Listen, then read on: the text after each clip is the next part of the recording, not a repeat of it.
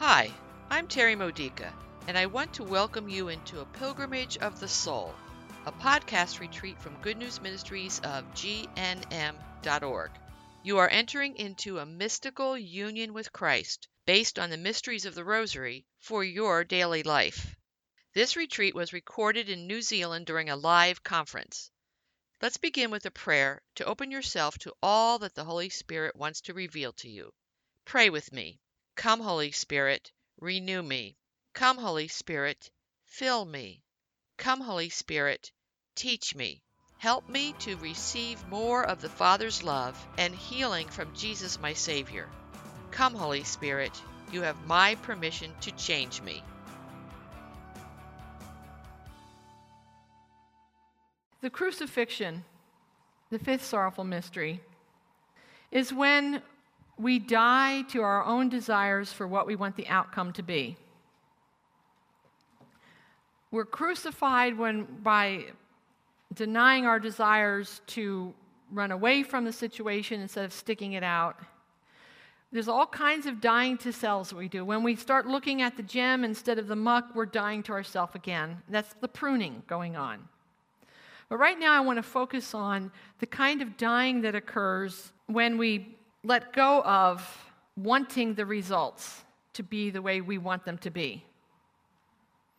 What I longed for with Father Ed and that cross was the restoration of the friendship we had before his alcoholism surfaced as a problem.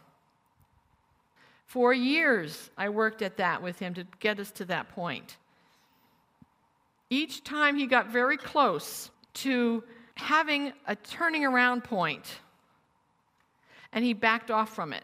3 times he did that. And you know what Jesus said about if you clean house and don't fill it up with Christ, what happens? The demons that left go and get their buddies and bring 7 times in. It gets worse. And we witnessed that. It really happens. We witnessed that in Ed. Each time he got worse. He had the Holy Spirit in him. That's what brought us to the Catholic Church. But there was a hole in him that never got filled with Christ. I went on a pilgrimage with him to the Holy Land in 1998. This was midway through this 4-year journey. And I had a real powerful experience, a supernatural experience that really drove this home to me about that hole that needs to get filled with Christ. We were at the Jordan River where we get the opportunity to renew our baptismal vows, because it's not exactly, but it's roughly the spot where Jesus was baptized. It was kind of near, and they have this place set up where it allows people to put on robes and to keep their clothes dry so they can get back on the bus in dry clothes. And, and they have this place where you sit around on stone benches as the priest is preparing us for the renewal of baptism, and then you get dunked the way John the Baptist dunked Jesus. A powerful experience. Powerful. But Father Ed didn't want anything to do with that. And he kept himself off from the rest of us. He didn't even sit down with us. There was a spiritual battle going on in him. When I rose up out of the waters of my renewal of baptism, I was suddenly filled with a vision of the hole in Father Ed. It was a black hole in his soul that went straight to hell. I don't know how else to describe it. It was a black, ugly hole. It was a void, it was a pure void. There was nothing in it, not even nothingness. I don't know how else to describe it. When I saw that, I cried and cried and cried, and I had a friend with me who was helping me carry the cross. She knew about this journey I was on, and I just hugged her, and we cried and cried and cried. That was the time I cried the deepest, because I saw what a hole in the soul looks like.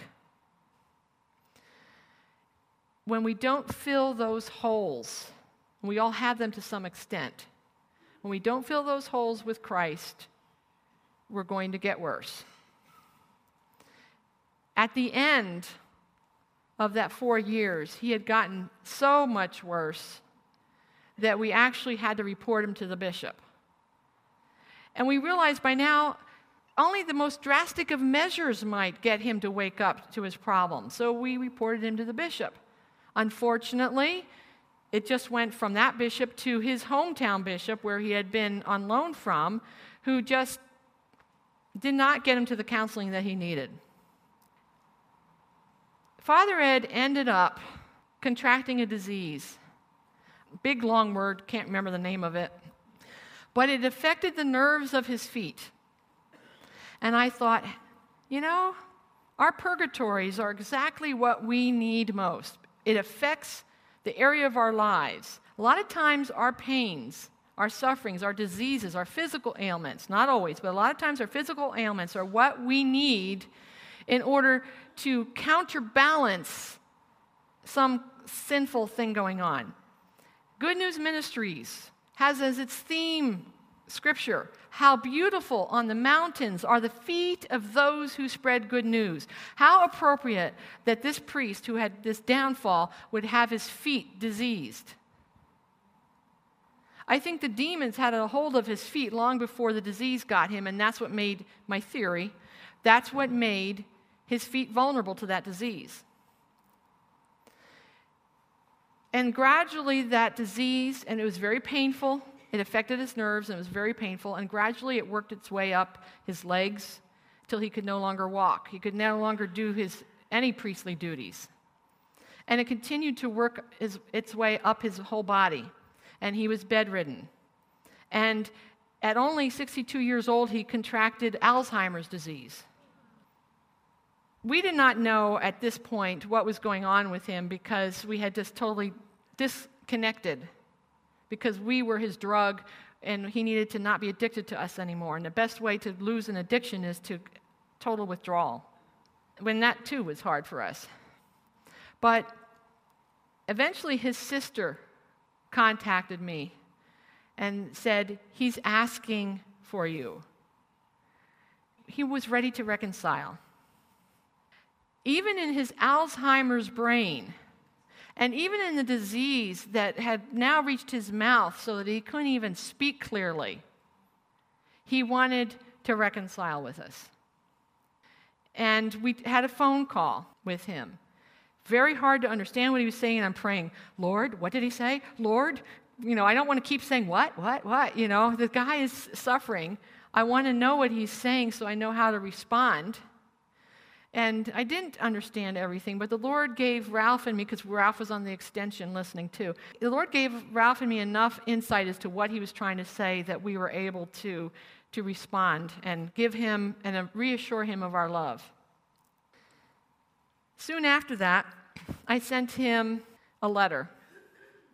I knew he was dying, so I'm thinking, what happens when a person dies when they get to heaven? They're great intercessors.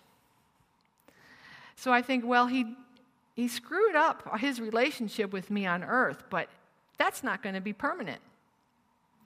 So I sent a letter to him outlining everything I wanted him to be praying for when he finally reached heaven. Then we had another phone call, and he couldn't, in his Alzheimer's, remember this letter. So I sent it again. Because I also asked him to offer up his sufferings for these prayer requests. Good News Ministries was one of the prayer requests for the growth of the ministry. Because when he was starting in Good News Ministries, when he was doing good, one of the things he was passionate about was to spread the word to his brother priests. Hey, you ought to have this Good News Ministries team come and speak at your church.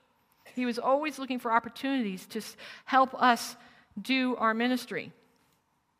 He used to proof the website as I was developing it in its early years. And it was a blessing to me to have those extra set of eyes catching the mistakes and verifying it theologically as well. At the end, I knew that even if his Alzheimer's brain would not allow him to remember what I had written in that letter. His spirit knew. And when Jesus came for him, as he breathed his last breath and met him, I knew that at heart Ed wanted to be with Jesus the rest of eternity. So I knew the goodness in him that was not infected by his diseases was going to embrace Jesus. And I knew that he, as St. Paul says, when we die, the veil is lifted and we see things clearly. I knew he was going to experience that and understand the love that we had tried to convey to him in a healthy, holy way for a change. And I knew he would want to pray and know better how to pray what was on my prayer list that I'd given him. When he died, his funeral was going to be on a Friday in another state. I prayed about going there, and the Lord said, no, but you can do something at home here. The church that he had been an associate priest at during his stay in Florida was the neighboring church of ours, and I went to their daily Mass on that Friday, and I offered up that Mass in my heart. I offered it up for his soul. And I asked Jesus to connect it to his funeral Mass that was going to take place in a couple of hours after that. The Lord gave me a vision. I don't often see visions. This was during the consecration. This was a vision that I know was not my imagination. It was really real. I saw Father Ed prostrate in front of the altar.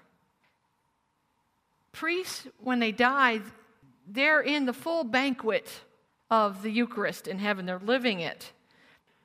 He was prostrate, adoring Jesus in the Eucharist. And he was about this high off the ground, 3 feet off the ground, prostrate before the Eucharist. And he was wearing white robes with gold trim. And Jesus said to me, I heard this clearly, he has begun his second priesthood.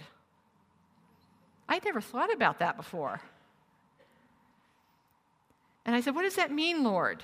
How is a priest doing a second priesthood after they die?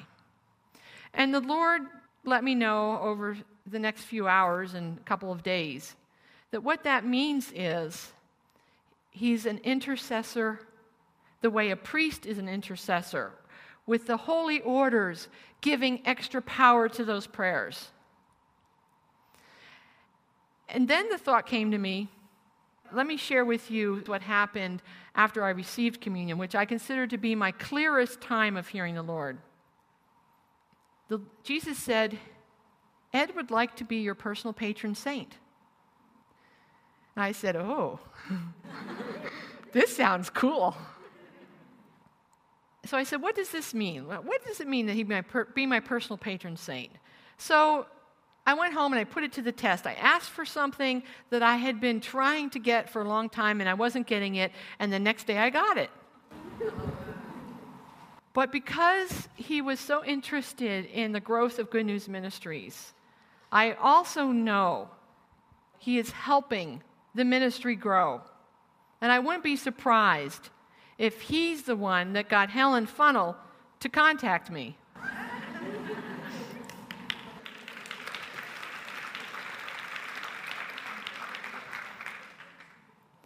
And I really believe that he's praying for all of you, praying for me. So let me encourage you, ladies, even when it looks like the worst has happened, somebody has died in unrepentance, doesn't mean it's over. I believe that the sufferings he went through on earth was his purgatory. And whatever other purging he still needed was done quickly. You know, in the afterlife, there is no measurement of time like we measure it. So never give up on anybody. St. Ignatius of Antioch said, I am the wheat of Christ, ground by the teeth of beasts to become pure bread. In other words, we are the Eucharist for others. I was a Eucharist for Ed. He taught me what the Eucharist is. And I became Eucharist for him in loving him even when he wasn't lovable. In carrying that cross, in allowing myself to be crucified with Jesus, in allowing parts of Good News Ministries to die because of him, because of Father Ed. I was the Eucharist for Ed, and I also believe that that's part of why he could so quickly enter into his second priesthood. It is the love we bear for others as Eucharist, our Eucharistic love, that helps them as much as any prayers could help somebody in purgatory. If you know somebody who's no longer on this earth, has died, and you loved them no matter what, and you're not sure where they ended up, you showed them Jesus in your love. When they, at the moment of their death, had the veil lifted and they could see clearly, they recognized Jesus in your love. And our love for one another heals. Jesus heals through our love for one another because Jesus is that love. During those years of suffering, those years of dealing with Father Ed and the other issues in my life, as a minister for God, as somebody who was already doing ministry, and seeing this all as ministry, I got tired. Acknowledge your tiredness. Acknowledge your need for rest and restoration. Take time out for yourself. You cannot carry the cross without resting. You cannot carry the cross successfully without nurturing yourself, allowing Jesus to nurture you. You need to take a holiday from it now and then. There were times, I don't know if you have this expression here, but in America, kids will wrestle with each other, and when they're tired of wrestling, they cry, "Uncle!" And that means quit for a while. There were times during that 4-year time we spent with Father Ed that I literally said, "Uncle," to God. And he gave me a few days of respite. We need to take time to go on retreats like you are here this weekend. This is where my dream for the Restful Waters Restoration Center came from. I was walking along the river near my home, just pouring out my tears and my heart, my yearnings to Jesus. And along the banks of the river, I picked up a seed pod that had fallen off of a tree. And this tree was in the yard along the river bank of this house that every time I looked at it, I thought, boy, that would make a nice retreat house. I wish I could go sit there for a while. And as I picked up the seed pod, probably don't have this tree in your country. It's called an elephant ear tree because the seed pod looks like a dried up brown elephant ear, but it's not thin. It's got room for the seeds in it. And you pick this up, and it rattles. After it has fallen to the ground, the seeds rattle. It's waiting to be pulled into the dirt, the fertile soil, so that it can crack open and these seeds will sprout. And I picked this up, and I said, Lord, like these seeds, let me, this is when the Restful Waters Restoration Center idea was born, let me provide a place for other people who are carrying crosses and are tired and need time out, need time to restore their relationship with you and restore their energies and hear your comfort and your affirmation and feel you drying their tears.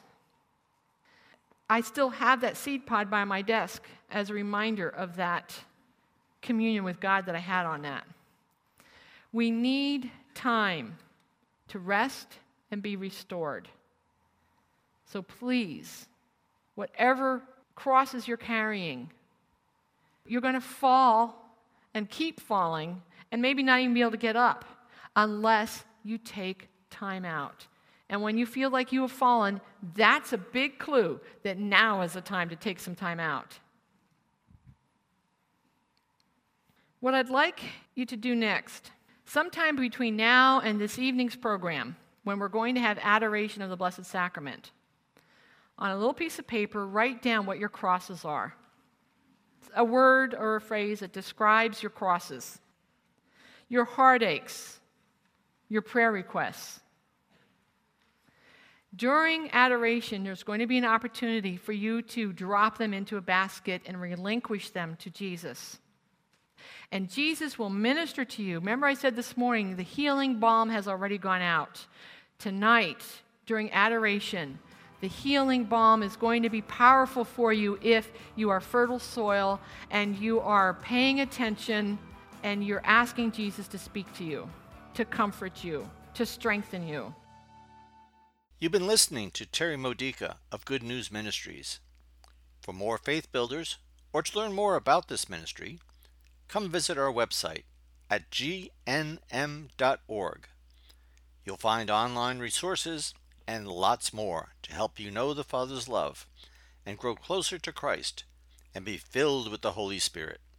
Visit gnm.org today.